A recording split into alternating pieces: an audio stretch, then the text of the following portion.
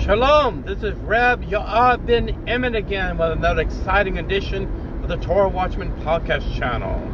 Shabbat Shalom, because I'm recording this podcast for you on Friday. Yes, the eve of Shabbat leading into the seventh day of rest. Shalom, this is Reb Yoav Ben Emmett with another exciting edition of the Torah Watchman podcast channel. God bless you. I can say Shabbat Shalom because it's the sixth day of the week, Friday. We're getting ready and preparing our hearts and souls for Holy Shabbat. Yes. In this edition, I would be amiss. I would be negligent. I would not be fair to you if I did not, as an American citizen, a Gulf War protected veteran who served my country with patriotism for 20 years, not to mention the unwarranted raid of ex-President Donald J. Trump at his Mar-a-Lago, Palm Beach private residence in Florida this past Monday. Now you understand that this sent a firestorm of inquiries, of protests, of concerns. Both Democrat, liberal, and independent all had equal concerns. It lit up the airways like fire. It really has. It's all you hear about. You're not hearing any more about Ukraine. You're not hearing any more about COVID. You're not hearing any more about Taiwan. And those are equally very important issues.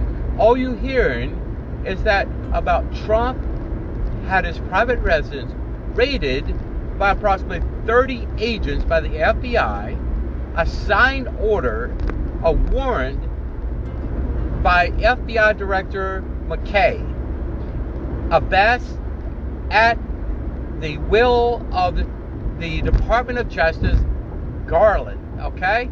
They were in cahoots and collusion, I think, for the past month on this issue. Let's get some facts straight first, okay? You may have not heard about the National Archives, okay, Association.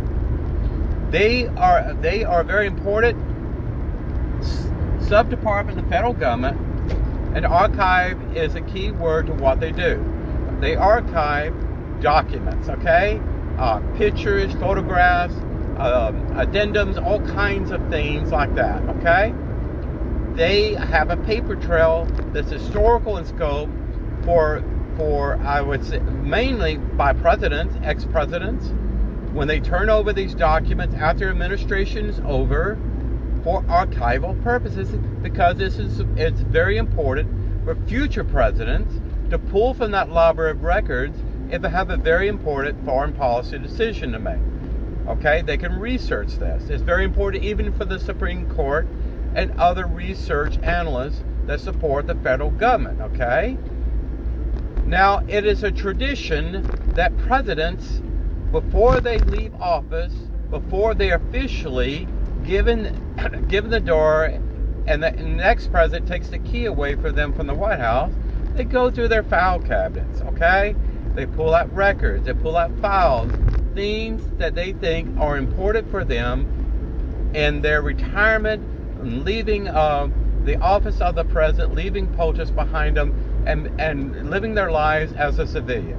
You consider ex-president Barack Hussein Obama, 32 million something records supposedly by NARA said they were done correctly, processed correctly, and archived. President Bush did the same thing. Okay? So again, we have the Department of Justice, Garland. Someone asked him to get involved with this, who worked with the FBI Director McKay, who had a search warrant that was signed off by a magistrate judge in Florida by the name of Reinhardt, okay? To go and to search the private residence of President Trump in Mar-a-Lago, Florida, Palm Beach, Florida. What were they searching for? Okay? The search warrant has actually been a made public source now. Their Fox News is talking about it, okay? What they were searching for is supposedly boxes of documents and things of that nature that are that should have been stored in the National Archives. Okay, there's some history about this. In January, after President Biden was sworn in and after President Trump left the White House, he cleaned up his office. Okay, he boxed up records. He took these records with him and stored them in a secure location in his private residence. I think this Mar-a-Lago is probably where he went. Now, of course, he didn't do this in isolation. He did this through a well-vetted process. He notified a security officer responsible for all these classified documents, confidential documents, even top secret SCI, that's secure compartmentalized information documents. He notified the proper channels of that. And the President of the United States, by the Constitution, has the right to assume the role of the original authority classification agent to declassify anything at any point in time that he desires to. Okay? President Obama, when I was active duty, volume is at 40%. when I was active duty, the Stuxnet project, which was a joint intelligence effort between Mossad and American research scientists, cyber forensics, and cyber offensive people. Stuxnet was actually geared to write a virus together, a task force to write a virus to break the centrifuges that Iran was illegally using to enrich uranium for nuclear weapons purposes. Well, President Obama, as a bragging point, he wanted to make public because he was running for re-election. He announced about Stuxnet. Now, that probably had some Mossad agents in Iran killed. But he had the right to declassify something that at that time was active duty in the Air Force that was top secret SCI. Okay? That's one example. So back to these boxes of things that were seized. Some 50 boxes or whatever, I believe, was a tally. Some of them were photo albums of family. They even went into Melania's private wardrobe, searching in her garments and pantyhose and things of this nature. But anyway, there were 15 boxes that were retrieved by the National Archives toward between the end of January and beginning of June.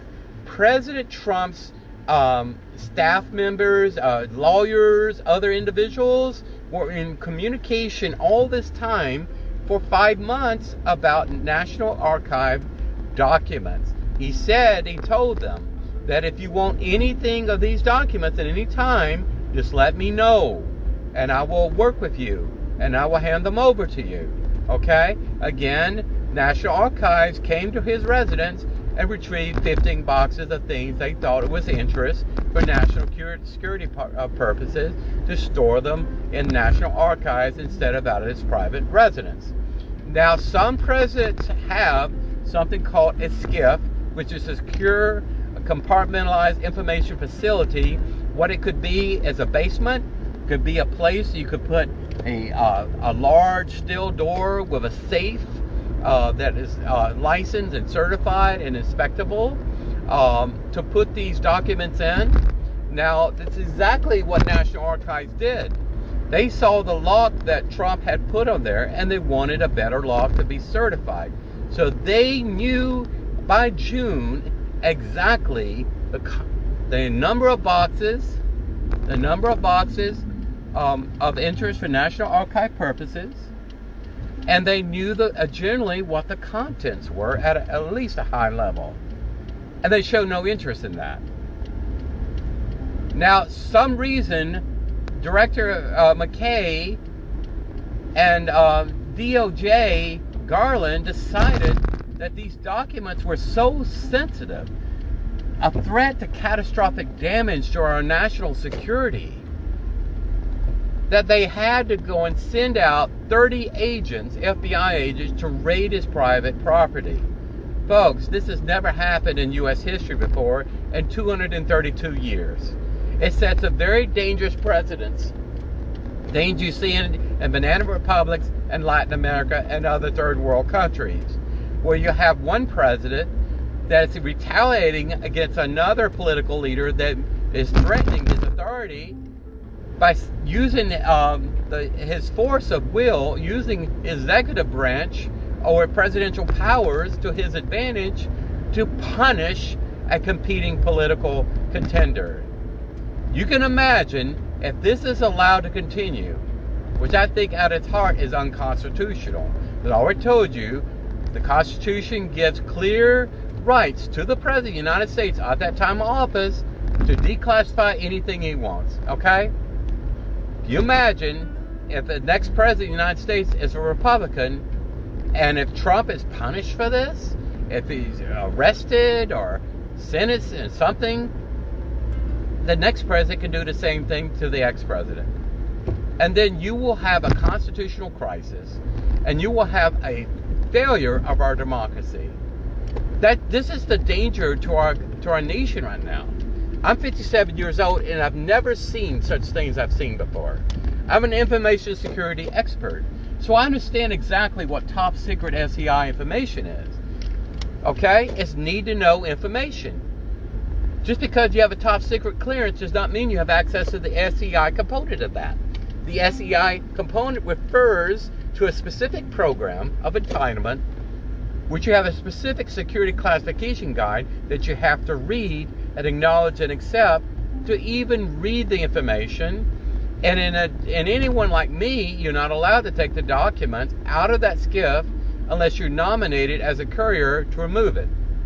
Okay?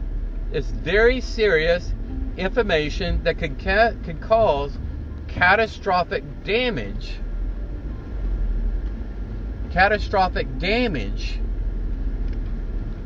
to this country.